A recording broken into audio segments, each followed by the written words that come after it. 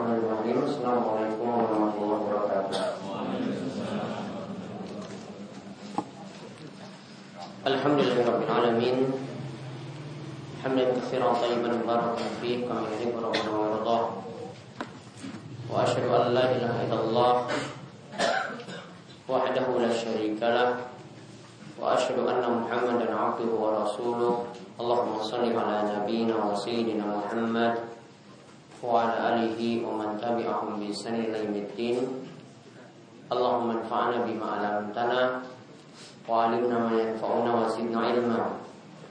Allahumma aslih lana dinana allati huwa 'ismatu amrina wa aslih dunyana allati fiha ma'ashuna wa aslih akhiratana allati fiha ma'aduna waj'al al-hayata ziyadatan lana fi kulli khair waj'al al-mauta rahatan lana min kulli syarr.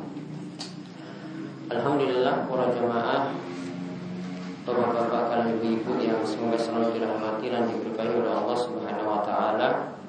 Kita bersyukur atas nikmat yang telah Allah anugerahkan kepada kita sekalian, sehingga pada kesempatan malam hari ini, pengajian malam Selasa, kita dapat berkumpul kembali untuk mengkaji bersama kitab Bulughul Maram dari Kitabul Jami', yang dimana kita telah masuk pada pembahasan akhlak-akhlak yang jelek. Pada kesempatan terakhir kita membahas tentang larangan mencela mayit. Yang terakhir adalah hadis Aisyah. Betul ya? Ya. Sekarang kita bahas akhlak jelek yang lainnya, yaitu ada beberapa yang dibahas, yaitu Namimah, kemudian menahan marah, kemudian keadaan orang yang pelit. Ya, itu yang nanti akan kita bahas pada kesempatan kali ini. Baik, kita lanjutkan hadis nomor urut 27 atau menurut penomoran kami 1514. Kalau di para jamaah nomor 1533, yaitu dari Hudzaifah. Ini tentang larangan melakukan namimah. Larangan melakukan namimah. Nanti akan kita jelaskan apa yang dimaksudkan dengan namimah. Yaitu dari Hudzaifah radhiyallahu anhu, ia berkata, Rasulullah sallallahu alaihi wasallam bersabda, la yadkhulul jannata qattatun. La yadkhulul jannata qattatun. Tidak akan masuk surga orang yang mengadu domba, atau di sini kita istilahkan dengan namimah. Muttafaqun alaih. Hadis ini diriwayatkan oleh Imam Bukhari dan Muslim. Ada lafaz Muslim yang sebutkan langsung, la yadkhulul jannata namamun. Tidak akan masuk surga orang yang mengadu domba. Perlu dipahami kalau ada hadis, ya ini kaidah yang perlu diingat. Jika ada hadis yang sebutkan ancaman terhadap suatu dosa, misalnya disebutkan tidak akan masuk surga, atau disebutkan tidak akan mencium bau surga, atau disebutkan dia akan masuk neraka, maka dosa yang disebutkan di dalamnya itu adalah dosa besar. Maka namimah atau mengadu domba yang kita bahas di sini adalah termasuk di antara dosa besar. Adapun pengertian namimah seperti dijelaskan oleh para ulama, yaitu yang kilul kalam min syaksin ila akhar bi qasdil ifsad,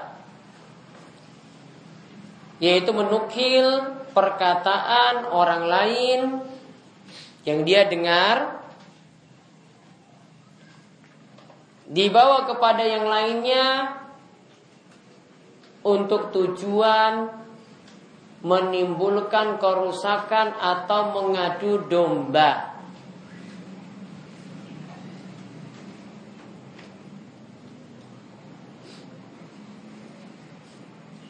Jadi itu yang namanya namimah, atau tadi disebut dengan qattatun, atau orangnya disebut namamun, yaitu dia menukil perkataan orang lain dibawa kepada orang lain lagi yang diomongkan.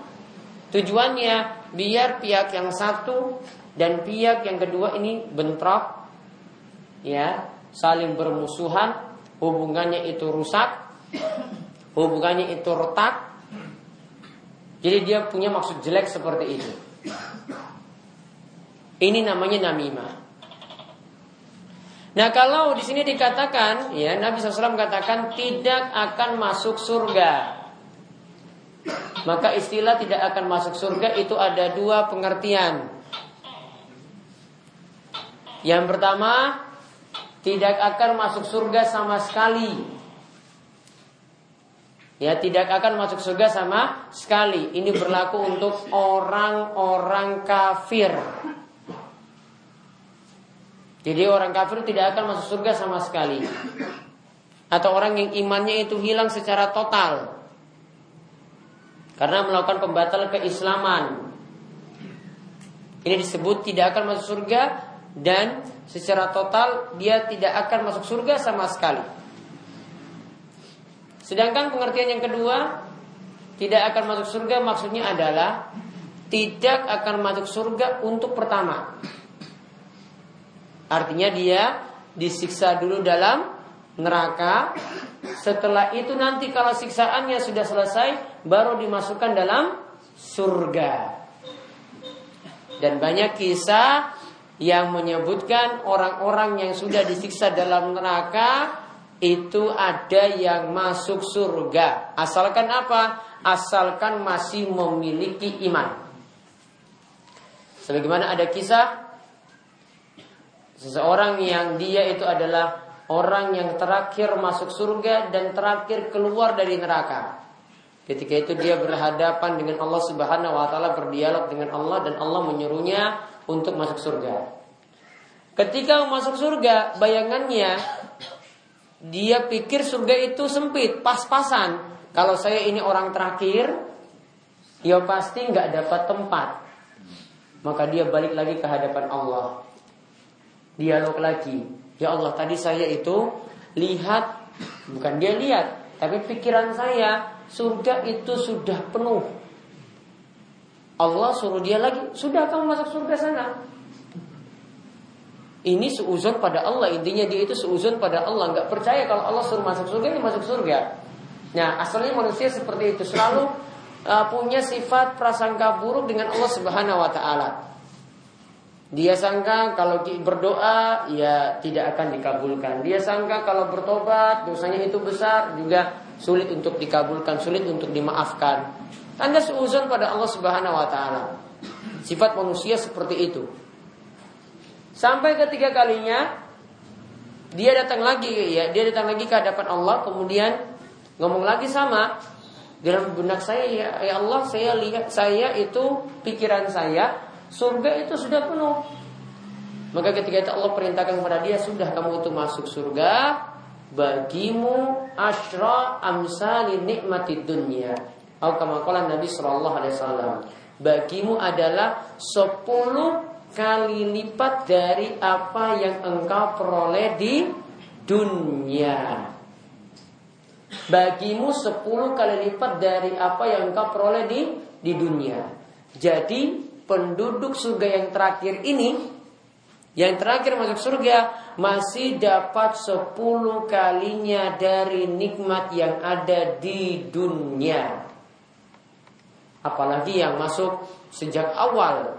Ini yang paling terakhir. Ini artinya derajatnya paling rendah. Dan Rasulullah SAW katakan di akhir hadis, inilah orang yang derajat atau tingkatan di surga yang paling rendah. Paling rendahnya saja seperti itu, masih 10 kali lipatnya dari nikmat yang diperoleh di dunia. Artinya di sini kita dapat ambil pelajaran, orang yang masih memiliki iman ketika dia itu masih punya iman tadi walaupun sebesar zarrah, tetap masih bisa ketika itu dia punya kesempatan untuk masuk surga walaupun dengan terlebih dahulu disiksa dalam neraka. Ya, walaupun terlebih dahulu disiksa dalam neraka, yang penting masih punya iman yang benar. Ya, yang penting masih punya iman atau akidah yang benar. Dan ini juga menunjukkan bahwasanya yang lebih terpenting bagi kita adalah memperbaiki akidah. Dan setiap dai juga punya tugas yang besar untuk memperbaiki akidah umatnya. Ya, bukan yang dipentingkan itu amalan-amalan, bukan yang dipentingkan itu adalah dalam masalah hukum yang diterangkan, namun lebih prioritas untuk memperbaiki akidah yang ada pada umatnya yang sudah semakin rusak untuk saat ini. Kemudian dalam hadis ini disebutkan namimah tadi, ya kita simpulkan namimah atau mengadu domba itu termasuk dosa besar. Kaitannya dengan dosa besar, orang yang melakukan dosa besar walaupun sekali, atau ada yang terus-menerus melakukan dosa kecil, ini disebut dengan orang yang fasik. Jadi ada istilah orang yang fasik. Orang yang fasik di situ kata para ulama, orang yang fasik itu adalah orang yang melakukan dosa besar walaupun sekali, atau dia terus-menerus melakukan dosa kecil. Itu disebut orang yang fasik. Nah, pembahasannya ini nanti contoh misalnya para ulama bahas tentang orang yang fasik di sini untuk masalah bolehkah orang fasik itu diangkat jadi imam mimpin sholat. Nah, jadi misalnya tukang mabuk, ya, tukang mabuk, bolehkah dia itu jadi imam? Atau dia adalah bandar judi, bolehkah dia itu jadi imam? Mungkin tengah-tengah masyarakat dia dikenal seorang kiai juga, namun juga jadi bandar judi, mungkin. Bolehkah dia jadi imam ketika itu? Nah, di sini ada hadis yang menyebutkan tidak bolehnya orang fasik itu diangkat jadi imam. Namun Ibnu Hajar dalam kitabnya juga yang sama di sini, Bulughul Maram, di pembahasan tentang masalah keimaman, siapa yang berhak jadi imam?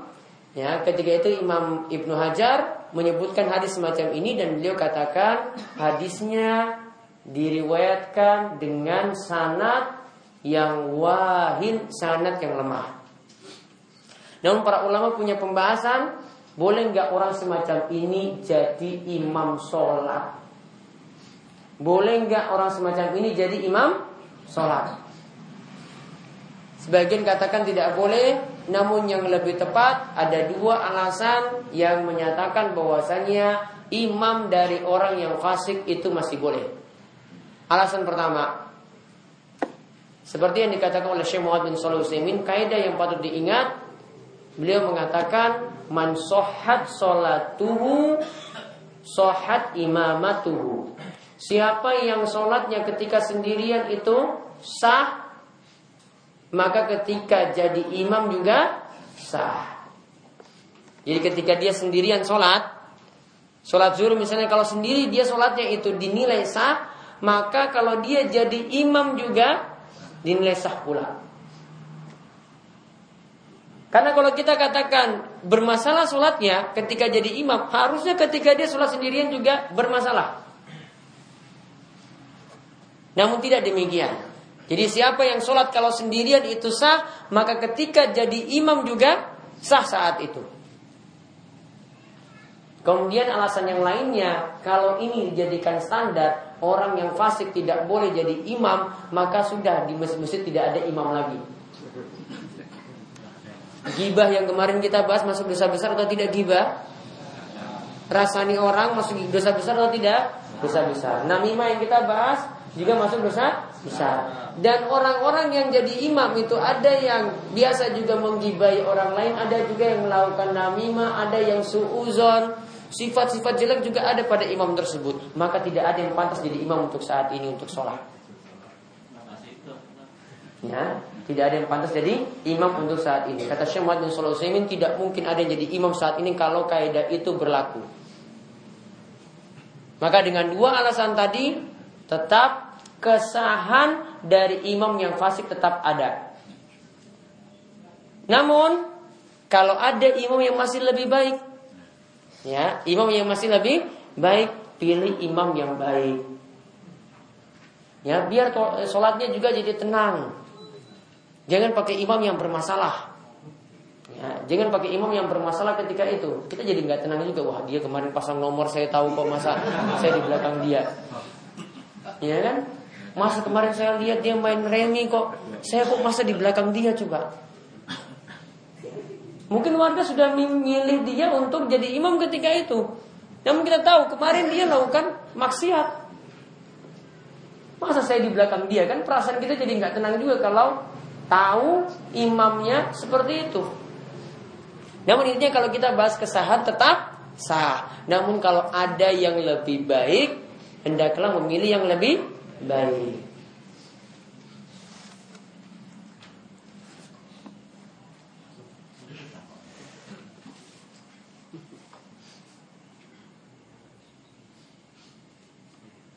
Nah, sedangkan selain hadis ini tadi, ada hadis-hadis yang lainnya yang menjelaskan tentang bahaya dari namimah tadi, mengadu domba, nukil perkataan satu pihak kepada pihak lain tujuannya untuk merusak. Seperti hadis yang menyebutkan di antara siksa kubur itu ada karena dosa namimah. Di antara siksa kubur itu ada dikarenakan dosa ini. Dalam suatu hadis disebutkan bahwasanya Nabi SAW itu pernah melewati 2 kubur. Dan ketika itu beliau menanam pelepah kurma di situ. Tujuannya adalah karena beliau tahu dalam kubur ini ada 2 orang yang disiksa.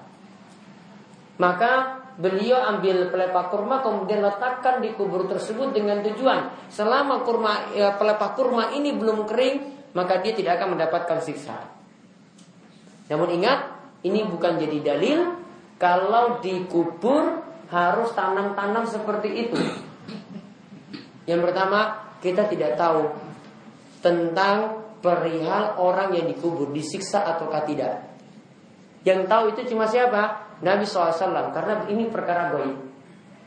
Kemudian yang kedua, kalau kita tanam seperti itu, sama saja kita suuzon kepada dirinya. Karena Nabi SAW tujuannya tadi tanam pelepah kurma, tujuannya apa? Biar orang tadi siksa kuburnya itu ringan. Kalau kita praktekkan sama, berarti kita sudah suuzon pada dia sedang disiksa dalam kubur. Padahal yang harusnya kita lakukan adalah kita banyak-banyak mendoakan supaya orang yang dikubur ini siksanya itu diperingan. Sehingga intinya tidak perlu melakukan semacam tadi. Nah, di dalam 2 kubur ini Nabi SAW katakan apa sebab 2 orang ini disiksa. Salah satunya Nabi SAW itu katakan dia itu disiksa karena yamshi binamimah. Kebiasaannya itu biasanya nukil berita dari satu pihak dibawa ke pihak yang lain, tujuannya untuk mengadu domba. Maka hati-hati juga, ini orang yang nukil ya jelas, orang yang bawa berita ini jelas ini orang yang melakukan dosa besar. Begitu juga kalau kita menyikapi berita semacam ini, ingat ya, ini berita, misalnya kita yang jadi pihak kedua yang dijelekkan. Maka sikap kita ketika dapat berita jelek seperti itu bagaimana? Sikap kita, jangan dengar dari orang yang bawa berita ini. Harus cross check langsung kepada orang yang bicara. Benar nggak pihak yang pertama tadi menceritakan jelek kita seperti itu? Kadang terjadinya pertikaian ini karena tidak ada cross check, karena tidak sama. Oh, tak saya kok dijelek-jelekan seperti itu, saya tidak terima. Ya, apalagi temperamennya itu tinggi, tidak terima. Ya, Ketika itu langsung mungkin bawa senjatanya, bawa pedangnya, bawa apa-apa yang dia ini, cari orang yang cari gara-gara tadi. Ya, cari pihak pertama tadi. Tidak cross check dulu, tidak tanya-tanya dulu. Maka orang yang bawa berita tadi, kita jangan terima beritanya 100%. Bisa jadi dia adalah orang yang ingin merusak, atau bisa jadi dia juga salah dengar. Jadi ada beberapa sebab beritanya tidak kita terima. Maka penyikapan kita kepada orang yang jelekkan pihak lain tadi, bawa berita jelekkan pihak lain tadi, kita anggap dia juga sebagai orang fasik. Sebagaimana yang Allah katakan, ya ayyuhalladzina amanu in ja'akum fasiqun binaba'in fatabayyanu. Wahai orang-orang yang beriman, jika datang kepada kalian orang fasik, orang yang bawa berita ini orang fasik asalnya, maka lakukanlah cross check terlebih dahulu. Cari berita ini benar ataukah tidak. Biar kita tidak jadi suuzon pada orang lain, biar kita juga tidak hubungannya rusak dengan orang lain. Jadi yang pertama, dia punya masalah karena melakukan namimah. Orang yang kedua yang tadi disisa dalam kubur, la yastatir min baulihi. Dia tidak menutupi diri ketika buang air kecil. Dia tidak menutupi diri ketika buang air kecil. Jadi dia ketika kencing di tempat terbuka. Ya maaf saya sebagian supir-supir seperti itu. Ya nggak cari tempat yang tertutup. Ya pokoknya ada tempat saja ketika itu kencing, ya kencing ketika itu. Di dalam riwayat yang lain disebutkan, yang dimaksudkan kencing di sini yang masalah kencingnya tidak bersih. Selain tempatnya terbuka dia kencing di situ, tinggal main tutup saja, nggak pakai siram-siram. Celananya cuma ditutup, najis kena di pakaiannya. Ini juga akibat orang mendapatkan siksa kubur. Jadi siksa kubur karena kencing ada dua. Yaitu yang pertama, karena kencing di tempat terbuka. Yang kedua, kencingnya tidak bersih. Nah yang pertama itu kencingnya tidak tertutup, di tempat terbuka dia kencing. Yang kedua, kencingnya tidak bersih. Ini ancaman siksa kubur. Karena langsung main tutup kan. Kalau kencing tempat terbuka itu jarang yang cari air. Ini air mana? Kan nggak mungkin. Langsung main tutup. Di sungai. Kalau sungai mungkin. Untuk bersihkan mungkin. Ya. Namun kalau di tempat terbuka seperti itu, jadi dua ancaman sekaligus. Lalu bagaimanakah kencing sambil berdiri? Ya. Kalau kencing sambil berdiri, intinya satu hadis itu menyebutkan bahwasanya Nabi SAW itu kencing sambil duduk. Dan hadis yang lain menyebutkan, walaupun sebagian sahabat tidak melihat Nabi SAW melakukan ini, namun yang lain itu melihatnya. Nabi SAW satu waktu juga kencing sambil berdiri. Intinya kencing posisinya tadi, ya, yang aman memang sambil duduk. Yang aman sambil duduk. Namun boleh dilakukan sambil berdiri selama aman dari cipratan kencing. Namun kalau saran saya di toilet yang berdiri, saran saya kalau tempatnya kanan kiri itu bisa saling lihat, baiknya tidak dilakukan. Kena ancaman seperti yang disebutkan tadi. Karena tidak tertutup. Kan toilet-toilet yang berdiri kan seperti itu, tidak pakai sekat kan? Yang samping kanan kiri bisa lihat punya temannya. Coba lihat, sama enggak hadisnya? Sama enggak? Sama. Tidak menutupi diri ketika kencing. Maka itu perlu diwaspadai. Ya, mungkin kalau saya sendiri kalau cari toilet yang kayak gitu, wah saya mendingan ngantri masuk kamar mandi baru kencing. Ya, daripada yang sambil kanan kiri lihat. Kecuali di beberapa tempat memang dia kayak pakai sekat atau bahkan pakai ruangan tertutup. Ya, jadi kayak pakai horden gitu, masuk toiletnya berdiri. Ya, namun tertutup. Ketika itu dibentuk sekat-sekat yang tertutup. Nah, ini lebih aman. Namun kalau ada untuk buang air kecil tadi ada tempat yang melakukannya duduk lebih aman, maka lakukanlah duduk ketika itu. Jadi sebab orang itu mendapatkan siksa kubur ada karena kencing. Maka siksa kubur itu ada beberapa sebab yang bisa orang memperoleh siksa kubur tadi. Kemudian di dalam hadis yang lainnya disebutkan lagi yang namanya namimah itu dimisalkan dengan sihir.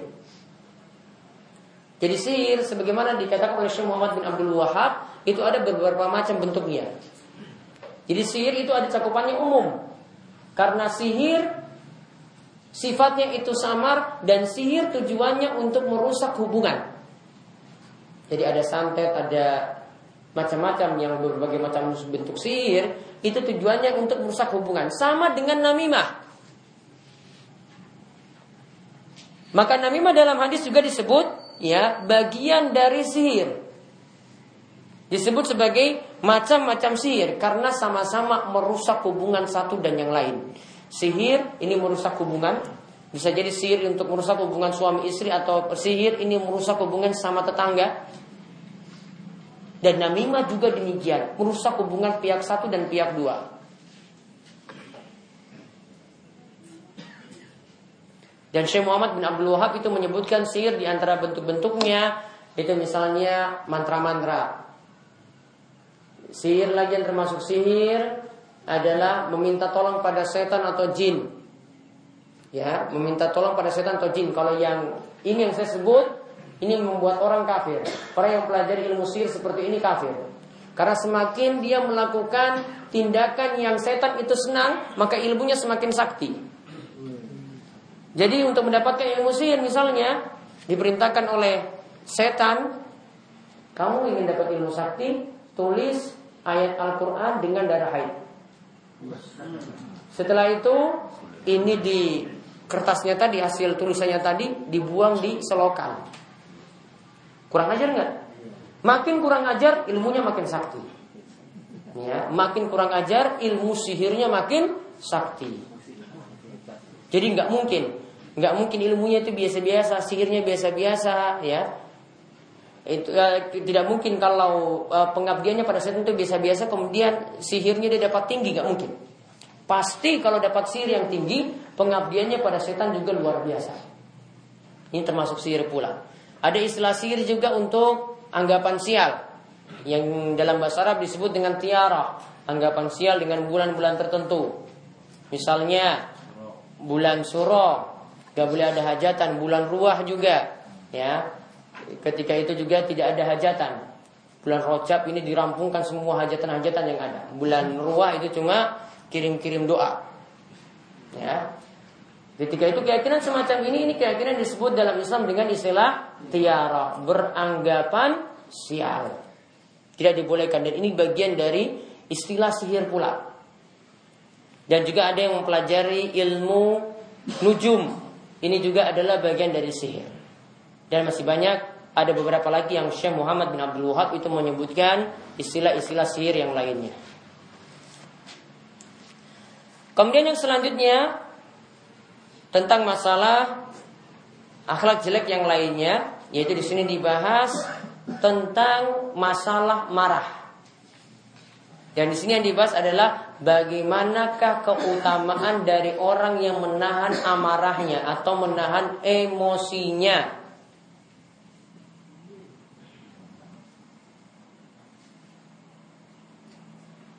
Hadisnya adalah dari Anas radhiyallahu anhu.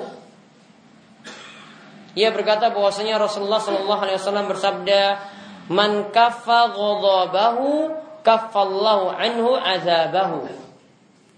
Siapa yang bisa menahan amarahnya, maka Allah akan menahan siksa darinya. Akhrajahu Tabrani. Hadis ini diriwayatkan oleh Imam Tabrani fil Awsat, di dalam kitabnya Al Awsat. Walau syahidun, dan hadis ini punya syahid penguat min hadis Ibnu Umar, dari hadis Ibnu Umar inda Ibnu Abi Dunya, dari Ibnu Abi Dunya.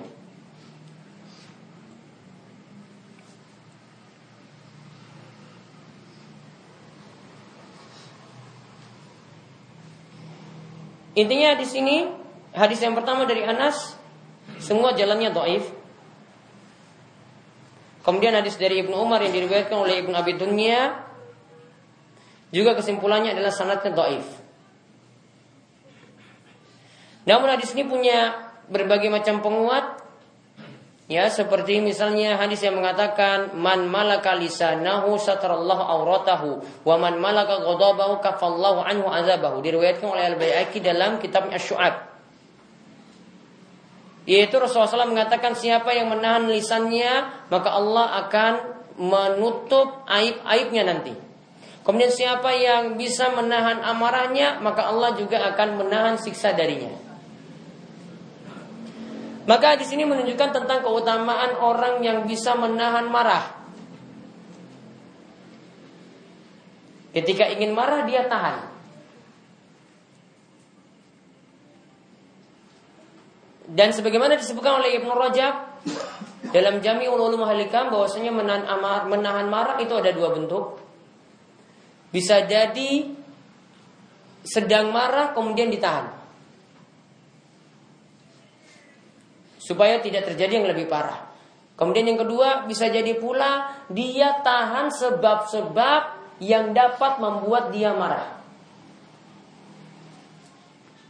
Dia tahan sebab-sebab yang dapat membuat dia marah. Jadi sebab-sebab ini dia cegah. Wah, kalau saya lihat tetangga ini terus cepat marah, sudah pergi jauh-jauh. Ya, biar tidak marah pada tetangganya tadi. Ya. Ketika itu sebab ini dia cegah. Nah, ini termasuk juga menahan amarah ketika itu. Nah, sekarang bagaimana kalau kita sedang marah? Bagaimanakah kiat-kiat untuk menahan marah tadi? Para ulama sebutkan ada beberapa cara untuk menahan marah.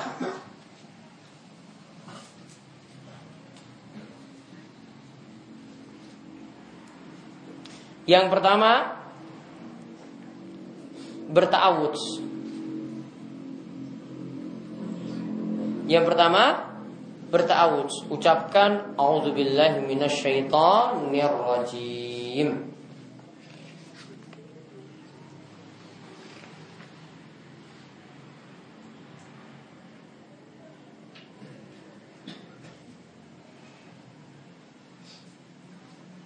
Ini sudah kita bahas juga sebelumnya ya. Kemudian yang kedua, diam. Ya. Jadi jangan ngomong. Kalau ingin marah, tahan. Jadi dia diam saja. Tahan untuk ya ketika itu jangan ngomong. Atau tidak usah diladeni orang yang ingin membuat marah. Kemudian yang ketiga, rubah posisi. Marah ketika berdiri, ubah jadi duduk. Karena kalau dia berdiri terus, ya, marahnya malah makin nambah. Sehingga itu cari posisi, ganti posisinya dari berdiri jadi duduk. Kalau duduk berarti jadi berbaring.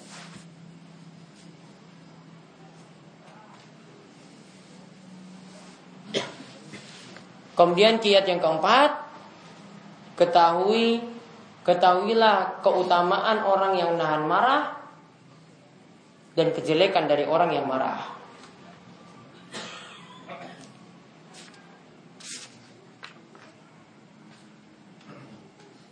Maka dengan melakukan seperti itu dia akan melatih dirinya untuk bisa menahan marah tadi.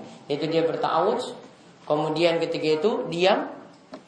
Kemudian ketika itu lagi berubah posisi, ya, dari berdiri jadi duduk, dari duduk jadi berbaring. Baru ketika itu dia ingat, ya, bahwasanya kalau orang itu nahan marah maka akan dapat keutamaan tadi. Nabi SAW katakan kalau orang itu berusaha menahan amarahnya, menahan emosinya, maka Allah akan menahan siksanya pada hari kiamat.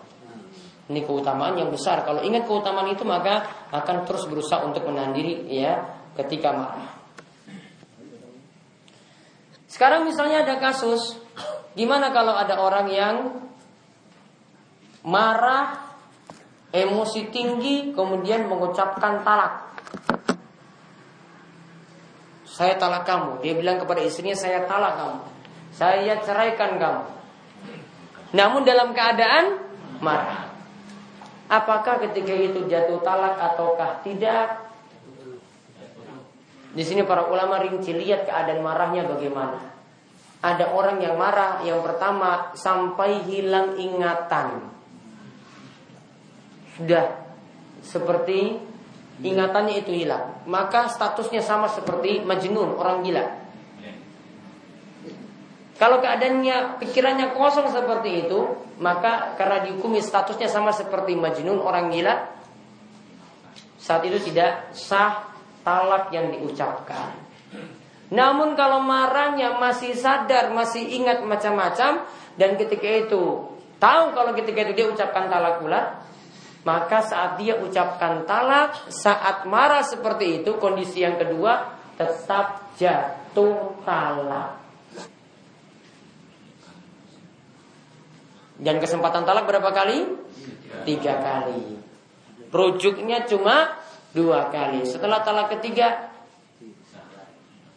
maka kalau mau kembali lagi sama istri yang dulu, kepada mantan istrinya, maka harus memenuhi 5 syarat. Ya, harus memenuhi 5 syarat. Yang pertama, cerai. Sudah cerai yang ketiga tadi.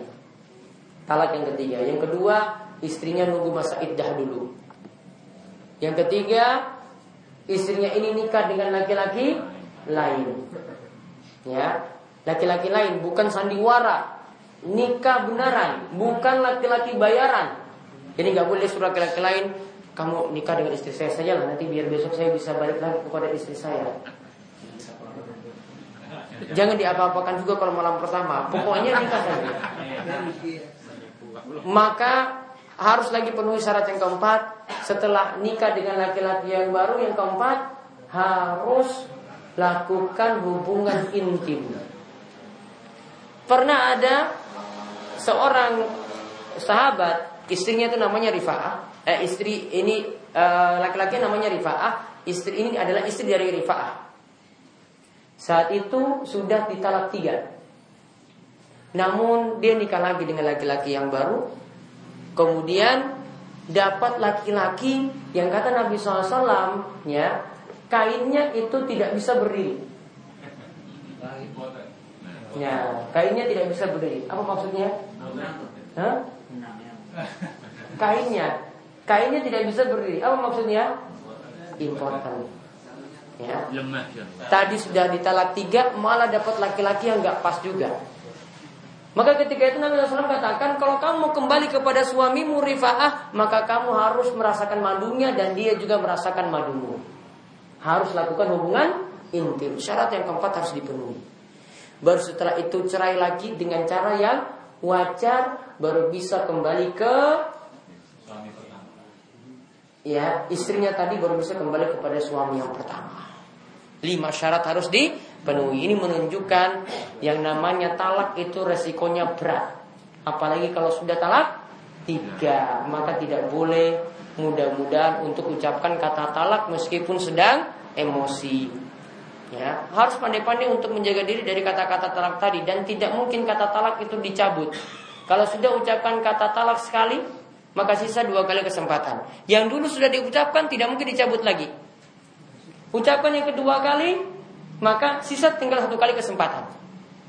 Ya, baru nanti kalau ucapan ketiga, maka 5 syarat harus dia penuhi lagi untuk kembali kepada istrinya yang dulu.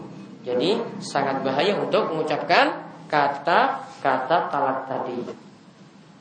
Nah, itu kaitannya sedikit, ya, orang yang dalam keadaan marah, ya, bagaimanakah statusnya misalnya ketika dia mengucapkan kata-kata talak. Jawabannya kalau masih sadar, talaknya tetap dikatakan sah.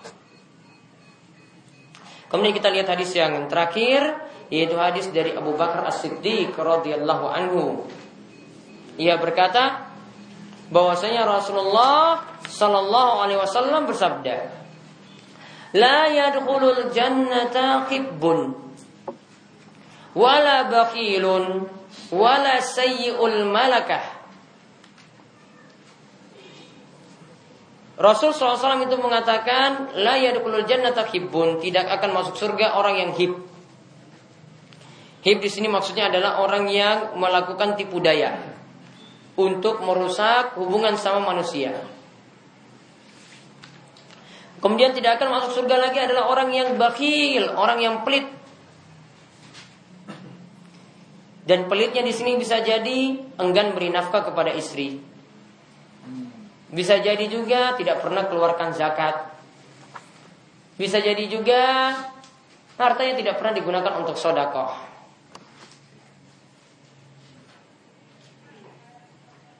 Kemudian wala sayyi'ul malakah, dan tidak akan masuk surga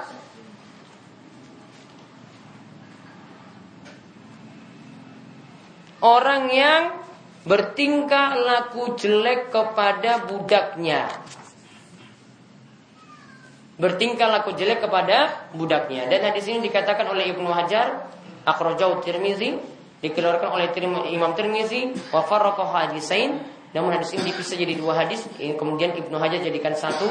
Wa fi isnadihi dha'fun, namun dalam sanad hadis ini terdapat perawi yang dhaif. Namun makna hadis ini sahih, kuat berdasarkan hadis-hadis yang lainnya. Jadi yang dilarang di sini yang pertama, tidak boleh orang itu melakukan tipu daya untuk merusak hubungan yang lainnya. Itu yang pertama. Atau dia melakukan tipu daya secara umum, misalnya ketika melakukan jual beli, melakukan hilah. Ya, hilah itu artinya mengelabui orang lain. Pernah di masa Nabi SAW ada seorang yang jual gandum.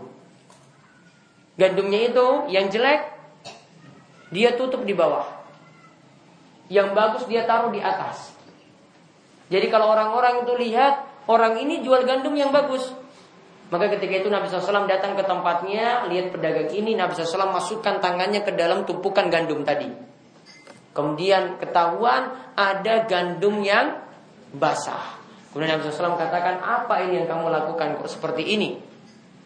Dan atas Nabi SAW itu mengatakan, man ghosyana falaysa minna. Siapa yang melakukan tipu daya maka dia tidak termasuk golongan kami. Orang yang melakukan tipu daya seperti itu, membohongi konsumen, membohongi pelanggan seperti itu, dia tidak termasuk golongan kami. Artinya dia menipu dalam keadaan seperti itu untuk melariskan dagangan, termasuk dosa besar.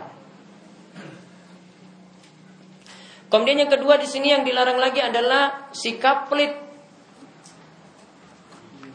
Ingat ada dua malaikat yang nanti akan mendoakan dua orang ketika setiap pagi. Yaitu doa yang pertama ditujukan kepada orang yang rajin memberikan nafkah. Ya, di mana malaikat itu berdoa pada Allah, Allahumma a'ti munfiqan khalafan. Ya Allah, berikanlah ganti kepada orang yang rajin berinfak. Apa yang dimaksudkan dengan orang yang rajin berinfak di sini? Para ulama jelaskan, orang yang rajin berinfak di sini adalah dia rajin memberikan nafkah untuk keluarganya. Berarti dari hadis ini menunjukkan orang yang rajin bekerja, cari nafkah untuk keluarganya, dia melakukan amalan kebajikan, dia pun mendapatkan pahala, dia pun selalu mendapatkan doa baik dari malaikat. Maka ini menunjukkan bahwa bapak itu harus semangat untuk cari nafkah untuk istri, bukan untuk simpanan.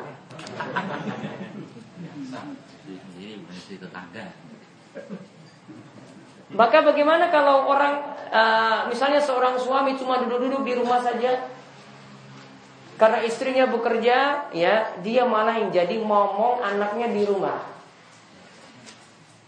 Apakah boleh seperti itu? Jawabannya yang pertama, suami yang seperti ini berdosa. Kenapa? Karena dia tidak memenuhi nafkah terhadap keluarganya. Ya, memberi nafkah untuk keluarga itu wajib. Kalau istri yang bekerja, istri itu kalau kasih ke suami itu cuma sedekah. Bukan lagi nafkah. Nafkahnya harus suami yang beri kepada istri. Kemudian yang kedua, dia rugi tidak mendapatkan doa dari malaikat setiap paginya. Padahal doa ini sangat ampuh. Ya, berarti suami yang cari nafkah terus Allah akan berikan ganti. Ketika dia keluarkan Allah berikan ganti lagi. Ketika dia keluarkan Allah berikan ganti lagi. Malaikat yang kedua berdoa kepada orang yang pelit, yang kita bahas, orang yang bakhil. Malaikat itu berdoa, Allahumma a'ti mumsikan talafan. Ya Allah, berikanlah kebangkrutan bagi orang yang pelit. Orang yang pelit di sini apa? Mumsik. Dia itu menahan. Artinya punya nafkah wajib untuk keluarga tidak pernah diberikan. Pelit. Istrinya makan pas-pasan, ya dia biasanya naktir teman-temannya di luar. Istrinya itu biasanya ngemis-ngemis cari utangan pada tetangga, dia foya-foya di luar. Atau istrinya Tadi dalam keadaan susah di rumah, dia cuma mikir ya bagaimana kumpul uang untuk bisa beli batu akik saja coba. Ya. Sia-sia. Ya. Mikir bagaimana bisa beli batu akik. Tidak mikir nafkah untuk keluarganya. Ini yang disebut oleh malaikat tadi, ini orang yang mumsik, yang didoakan jelek tadi. Mudah-mudahan dia bangkrut terus, artinya hartanya tidak berkah, ya tidak ditambah lagi rezekinya, tetap dalam keadaan susah terus seperti itu. Nah, ini orang yang bakhil atau orang yang pelit. Maka definisi bakhil, ya definisi pelit, ini adalah orang yang tidak menyalurkan harta untuk yang wajib. Yang wajibnya apa di sini? Beri nafkah kepada istri, keluarga.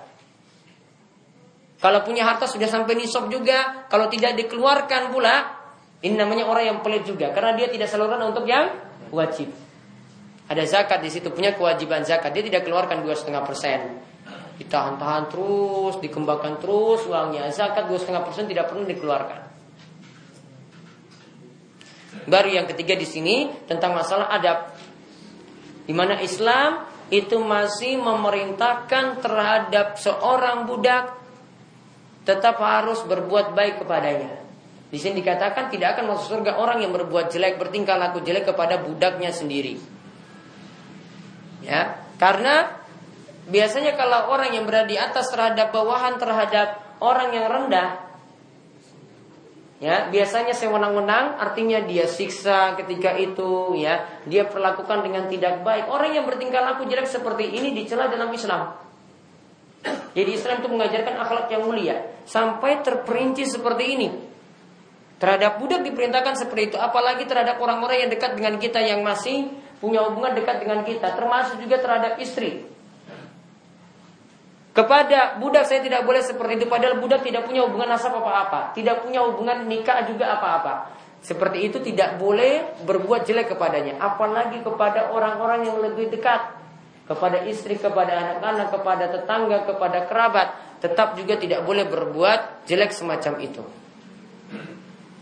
Maka ini akhlak-akhlak yang mulia yang diajarkan, atau akhlak yang jelek yang mesti kita tinggalkan. Yaitu akhlak jelek di sini adalah berbohong atau biasa mengelabui orang lain. Kemudian yang kedua pelit, dan yang ketiga adalah bertingkah jelek kepada seorang budak. Maka mudah-mudahan Allah Subhanahu wa taala menjauhkan kita dari akhlak-akhlak yang tercela tadi, membimbing kita untuk memiliki akhlak yang mulia, serta kita dimudahkan masuk surga dengan akhlak yang mulia tersebut, dan kita dijauhkan dari neraka. Ya, demikian yang bisa kami sampaikan. Mudah-mudahan bermanfaat. Monggo jika ada yang ingin bertanya, kami persilahkan. Ya.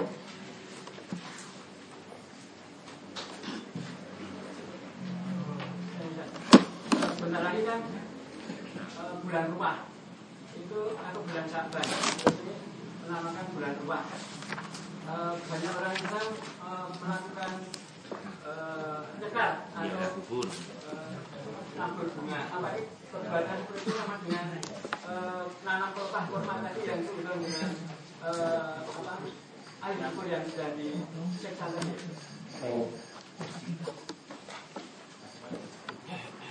Intinya ziarah kubur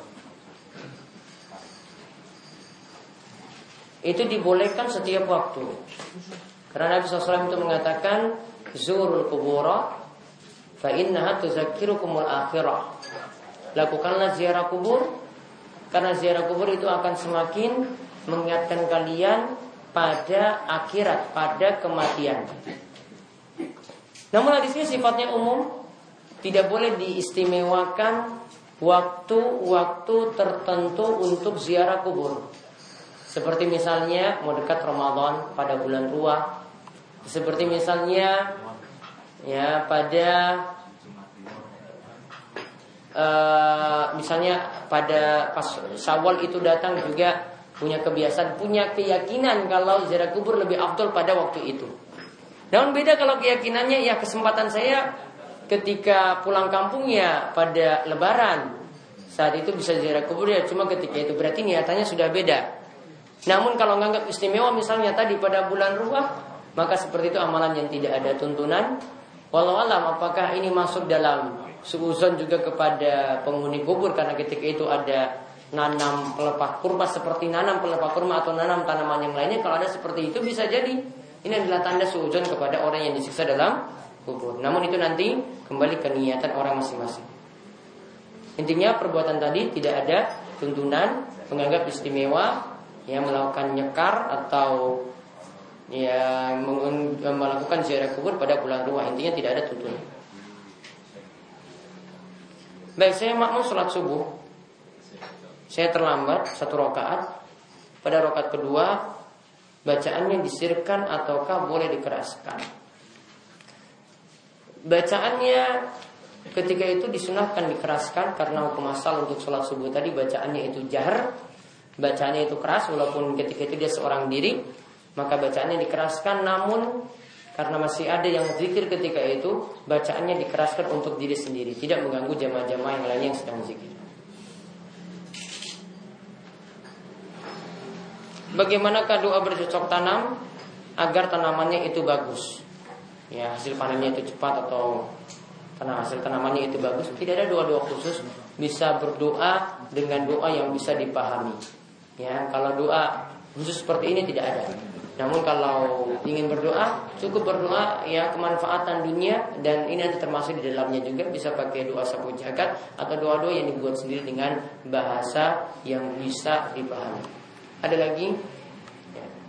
Bagaimana punya sholat makmum di belakang orang yang bertato, namun beliau sudah bertobat? Makmum di belakang orang yang bertato, namun sudah bertobat. Kasusnya sama seperti tadi. Man shohat sholatuhu shohat imamatuhu. Siapa yang ketika sholat sendirian itu sah, maka ketika jadi imam juga sah.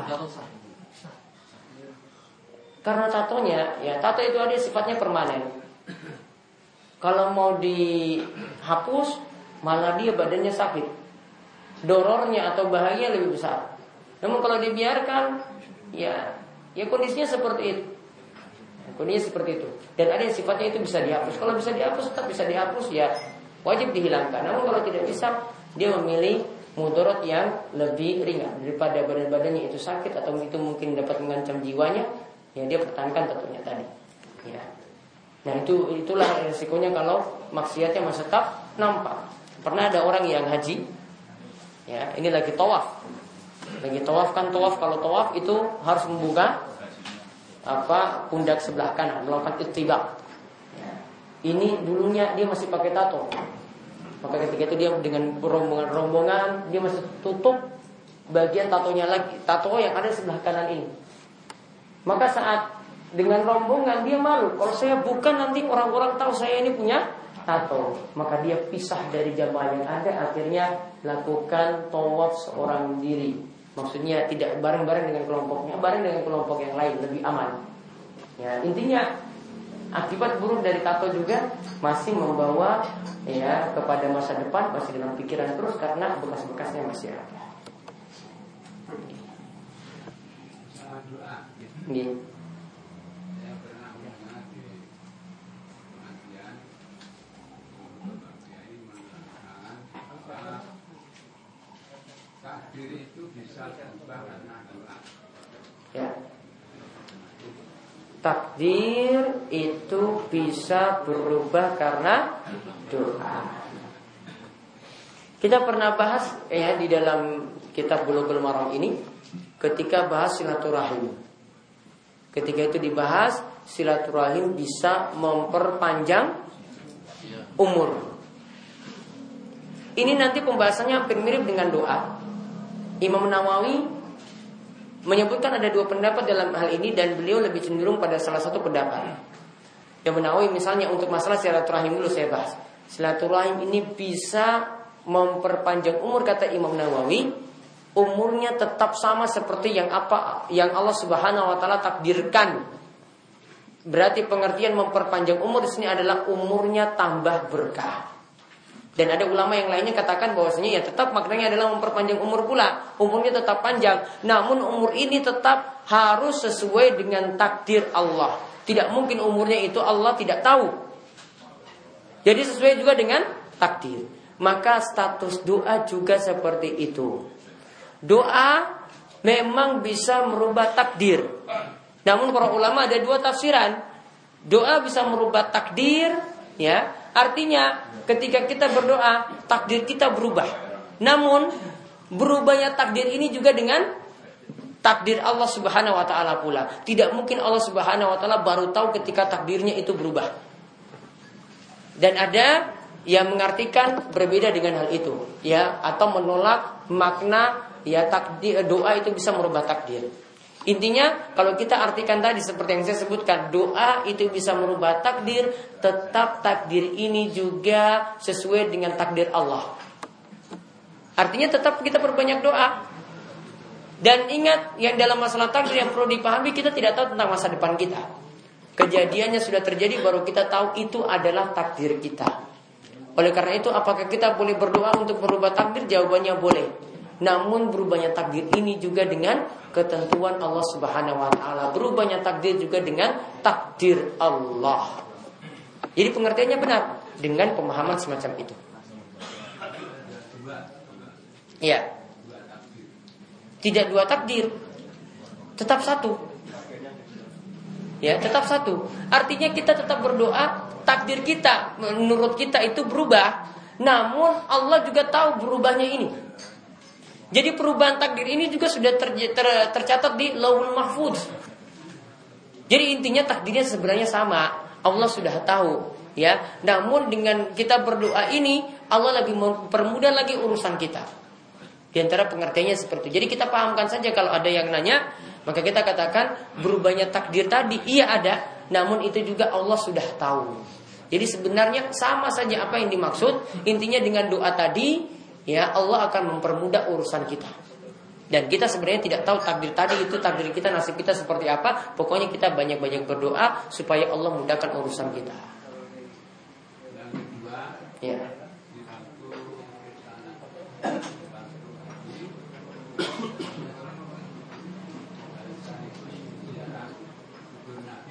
Ya, ziarah kubur Nabi di yang dibaca ketika ziarah kubur, salam untuk Nabi, kemudian salam juga untuk Abu Bakar dikumpul di sampingnya, dan salam lagi untuk Umar. Ketika itu tidak ada tuntunan-tuntunan yang lain lagi kecuali baca salam sekaligus juga dengan doa ziarah kubur. Namun tidak diperintahkan ketika itu untuk berdoa lama-lama di situ, tidak. Maksudnya berdoa dengan maksud untuk meminta hajat kita di saat kita melewati kubur itu tidak. Cuma dengan salam dan doa ziarah kubur. Karena sebenarnya untuk lewat di area kubur Nabi SAW cuma diberi kesempatan yang singkat. Aslinya seperti itu. Karena sudah ada penjaga di situ dan mereka meminta supaya tidak lama-lama di depan kubur. Karena ini tempat lalu lalang sebenarnya. Kalau kita lama di situ menghalangi orang-orang yang di belakang yang mau lewat juga di depan kubur tadi. Maka cukup salam, kemudian baca doa ketika ziarah kubur saat itu. Salamnya Assalamualaikum ya Nabi. Iya. Assalamualaikum ya Nabi. Begitu juga kepada Abu Bakar juga sama. Diganti Nabi diganti dengan Abu Bakar. Begitu juga di sampingnya lagi Umar. Diucapkan juga salam seperti itu. Iya. Di masyarakat pedesaan itu kalau ada sembah itu selalu dibacakan keras-keras ayat Al-Quran. Ketika sudah mati. Ya, iya, berarti kan sudah mati mayitnya kan? Iya. Pakai apa? Kaset.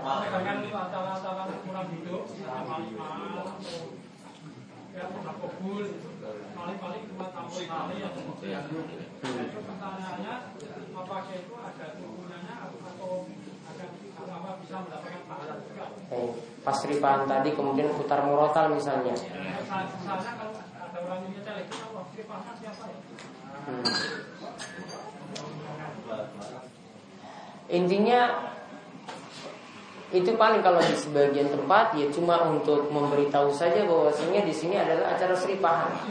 Ya, jadi tujuannya seperti itu. Namun sebenarnya dalam Islam tidak ada keharusan ataupun kewajiban untuk nyetel murotal atau bacaan Al-Quran ketika itu. Dan ingat, fungsi kaset tadi atau yang diputar lewat media semacam itu, fungsinya itu berbeda dengan kita membaca. Ya, fungsinya dengan kita itu membaca langsung. Yang kita putar tadi, kita ketika mendengar yang memang dapat pahala, namun berbeda ya hukumnya untuk membaca. Jadi tidak sama dengan kita itu membaca. Jadi itu cuma memutar saja dan medianya yang ketika itu diputar berulang kali. Namun orang yang baca berbeda dengan orang yang memutar kaset tadi. Ya, sehingga ini penjelasan tambahan saja. Jadi tidak perlu dipahami di sini bahwasanya nanti untuk kondisi-kondisi yang lainnya kita cukup putar murotal saja. Ya, sampai ada yang pernah tanya kepada saya itu, gimana Ustaz kalau saya ini suaranya jelek pas azan, boleh nggak saya putar suara azan biar orang-orang sudah datang ke masjid? Ya memang nggak bisa. Itu media tadi cuma ingin putar suara saya seperti itu. Ya, beda dengan kamu itu ya kumandangkan azan seorang diri.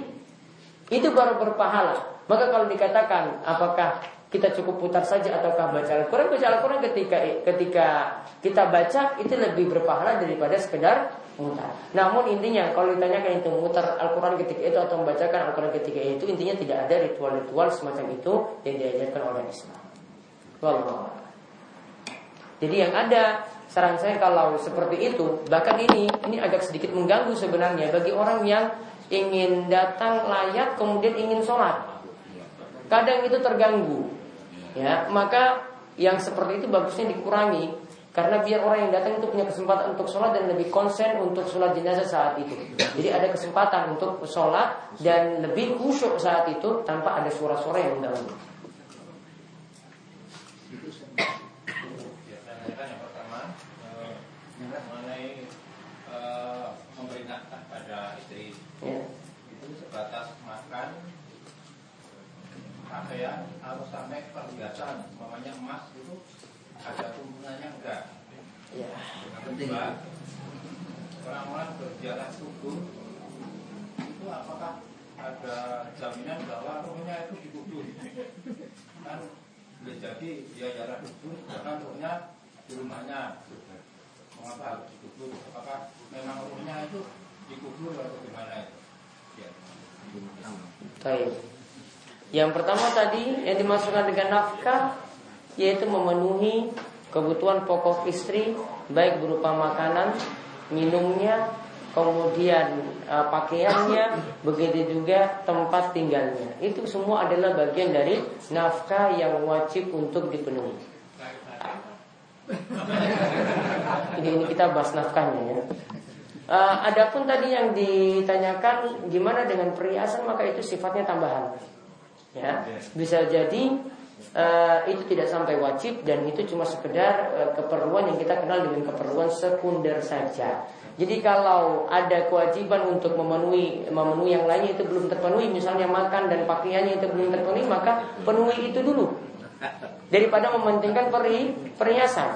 Jadi misalnya istri belum menutup aurat sempurna, maka lebih kita pentingkan adalah memberi pakaian untuk istri supaya dia bisa menutup aurat dengan sempurna daripada mementingkan untuk beli perhiasan tadi.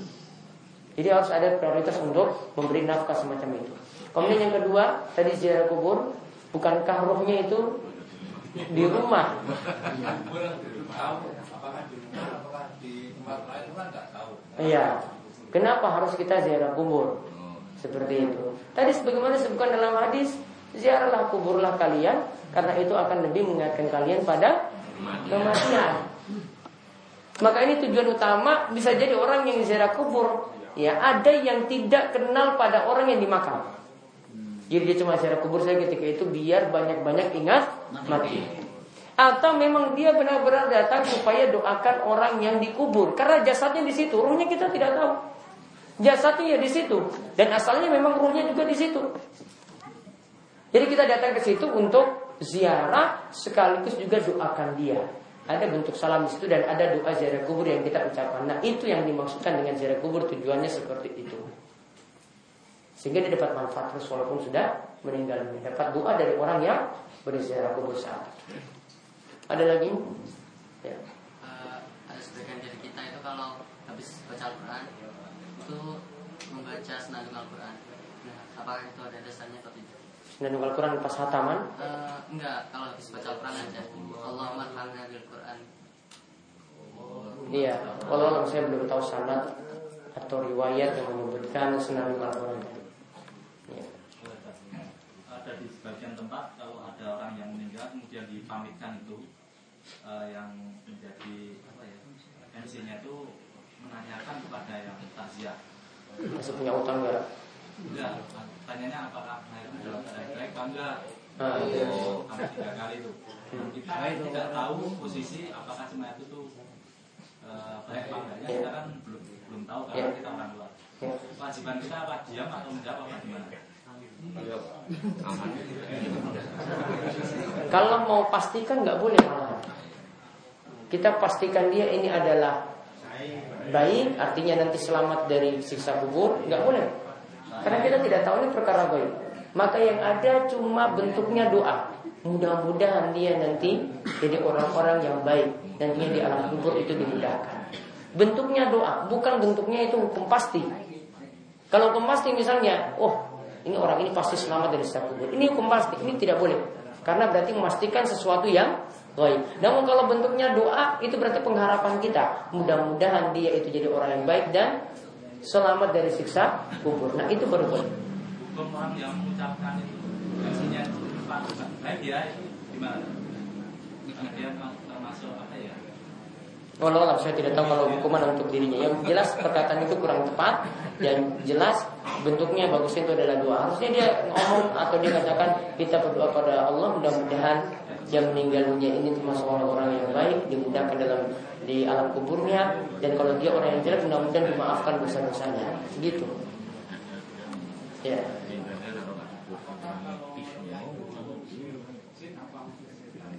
Jin sama setan itu sama. Iya. Itu satu bangsa, itu satu komplotan. Hah? Kenapa? Jin apakah mengikuti aliran-aliran juga? Iya. Allah Subhanahu wa taala katakan dalam surat Jin, wa ammas salihuna wa kunna salihuna wa minna salihuna wa minna duna dzalik. Di situ disebutkan dengan kata wa minna duna dzalik setelah menyebutkan ya salihun, yaitu di situ diceritakan tentang kalangan jin ada orang-orang saleh dan ada yang duna dzalik, ada yang selain daripada itu. Kunna tara'iqa qidada, dan kami yaitu bangsa jin golongannya beda-beda. Ya, golongannya juga beda-beda. Ada golongan jin yang dikatakan oleh para ulama, ya, itu ada yang termasuk golongan Qadariyah, ada Jabariyah, ada Mu'tazilah, ada Rafidhah, Syiah, punya berbagai macam aliran sama dengan manusia. Ya, sama dengan manusia, alirannya juga sama seperti itu. Kemudian, ya, jadi jin itu sama dengan setan. Namun setan itu jin yang nakal, jin yang jahat, jin yang kafir. Sedangkan ada juga jin yang soleh. Jin yang soleh tadi, yaitu orang-orang yang soleh, itu mereka pun ada golongannya berbeda-beda. Ada jin sufi, ada jin yang gemar tasawuf, ada jin yang ahlu sunnah, ada jin yang punya pemahaman yang menyimpang. Mereka punya golongan juga yang berbeda-beda, sama dengan manusia. Ada lagi? Ya. Kalau orang KB itu bisa enggak? Orang? Ada yang mengatakan kalau KB itu untuk mencegah keturunan yang banyak. Tapi ada yang itu termasuk bisa. Soalnya membunuh calon makhluk hidup. Itu benar atau tidak? Kalau membunuh calon tidak tepat. Kembali ke niatan. Kalau niatannya untuk KB tadi, tujuannya adalah untuk mengatur jarak. Ya, mengatur jarak keturunan boleh.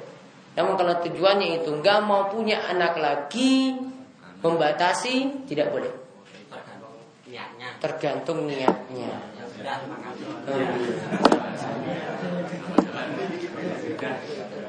Ada lagi, ya.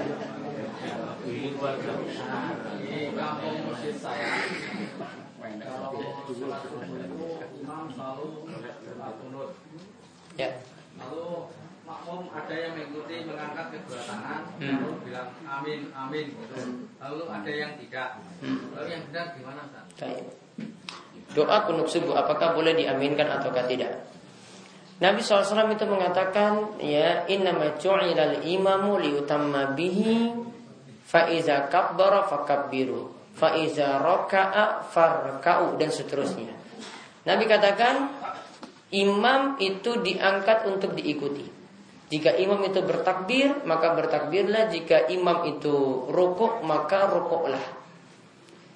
Sebagian ulama berdalil dengan hadis ini, doa kunut tetap diaminkan. Alasannya, karena dalam hadis diperintahkan gerakan-gerakan lahiriah kita wajib ikuti. Gerakan-gerakan lahiriah wajib diikuti. Karena diperintahkan jika imam takbir, kita tahu imam itu takbir, maka kita juga ikut takbir setelah itu. Imam itu ruku, ini gerakan lahiriah juga. Kita tahu imam itu ruku, maka kita juga ikut ruku. Maka saat imam angkat tangan untuk doa kunut, berarti kita tahu juga imam doa kunut. Berarti juga kita angkat tangan ketika itu dan tugasnya mengaminkan. Ini pendapat dari Imam Ahmad, dan Imam Ahmad notabene orang yang tidak baca kunut subuh. Malah Imam Ahmad anjurkan untuk baca, ya, untuk aminkan, bukan untuk baca, untuk aminkan kunut subuh. Walaupun kalau dia jadi imam, Imam Ahmad tidak baca kunut. Namun ketika dia jadi makmum di belakang, ya, misalnya ulama Syafi'i yang menganjurkan untuk kunut, maka ketika itu dia juga aminkan. Dan ada pendapat yang lainnya yang menganggap itu tidak perlu angkat tangan. Namun Allah alam, pendapat yang lebih kuat adalah pendapat yang pertama tadi. Ya, namun beda posisinya ketika kita itu jadi imam. Kalau kita punya keyakinan kunut subuh itu tidak disyariatkan, maka tidak perlu baca kunut saat itu. Dan perlu dipahami bahwasanya kunut subuh menurut mazhab Syafi'i itu termasuk sunnah. Dan ini masuk dalam sunnah yang disebut dengan sunnah abad. Artinya kalau sunnah abad itu ditinggalkan mesti ada sujud sahwi. Namun sujud sahwi menurut mazhab Syafi'i hukumnya sunnah pula. Ya, berarti kalau ditinggalkan ya enggak masalah. Begitu. Ada lagi? Satu. Saya Ustaz. Iya. Sebelum saya mengumumkan, saya juga anggota pengajian juga Ustaz. Jadi saya berhak bertanya. Pertanyaan saya pendek sekali Ustaz. Tadi kan kita membahas Namimah dosa besar, tidak memberi nafkah istri, anak dosa besar, ya toh? Terus ada kaidah Ustaz, saya dengar sebenarnya dosa kecil itu tidak ada Ustaz. Jadi kaidahnya begini. Wala kabirota wala sohirota ila istimror Ustaz. Tidak ada dosa kecil, enggak ada, kecuali kalau dilaksanakan dengan berulang-ulang istimror. Jadi begini Ustaz, maksud saya, apa kaidah itu betul Ustaz? Jadi dosa sebenarnya kecil enggak ada, sepanjang dosa kecil itu dilaksanakan berulang-ulang, sedangkan dosa besarnya sekali terus bertobat. Nah, minta komentar Ustaz. Jadi perkataan dosa kecil tidak ada jika dilakukan terus-menerus. Sedangkan dosa besar juga tidak ada kalau seorang melakukannya kemudian bertobat. Ini ada teks hadisnya, namun hadisnya hadis yang dhaif. Namun perkataan ini ma'ruf di kalangan para ulama, disebutkan oleh Ibnu Qudamah dalam kitabnya Minhajul Qasidin. Ya, di situ disebutkan di antara dosa yang bisa membuat dosa itu jadi besar, di antaranya seperti tadi. Intinya, kenapa dosa kecil kok bisa dikatakan tidak ada? Ya, kalau itu dilakukan terus-menerus malah jadi dosa besar. Intinya, kesimpulan perkataan tadi bisa kita tarik bahwasanya dosa kecil ada yang bisa jadi besar jika pertama dilakukan terus-menerus. Tadi saya sebut juga orang yang melakukan dosa kecil terus-menerus juga termasuk orang fasik. Kemudian yang kedua, dosa kecil bisa menjadi dosa besar jika dianggap remeh. Kemudian yang ketiga, dosa kecil bisa menjadi dosa besar jika yang melakukannya itu adalah orang yang jadi tokoh panutan, ditiru oleh orang lain, ditiru oleh orang lain, ya, sehingga orang-orang itu menganggap, oh seperti ini biasa-biasa saja, oh Pak Kiai saya seperti itu, ya, Pak Kiai saja seperti itu berarti boleh. Maka jadi contoh dari orang lain. Akhirnya dari contoh dari orang lain melakukannya, dia dapat warisan dosa karena memberikan contoh. Akhirnya jadi besar. Kalau hanya mengunjungi orang tahlilan di kampung, jadi tidak ada niat melakukan bid'ah cuma ngomong ngerukuni. Sudah saya sering beritahu kaidah. Ada kaidah juga Ya. untuk maksiat tidak perlu dipandang ridho. Ketika kita ya katakan, saya ridho ketika itu lakukan maksiat, maka tidak dianggap ridhonya. Sama untuk perbuatan itu. Namun itu diobyongi memang manten. ini kemauan untuk Nanti supaya tidak pulang. ya pembahasan kita ada kemauan dulu.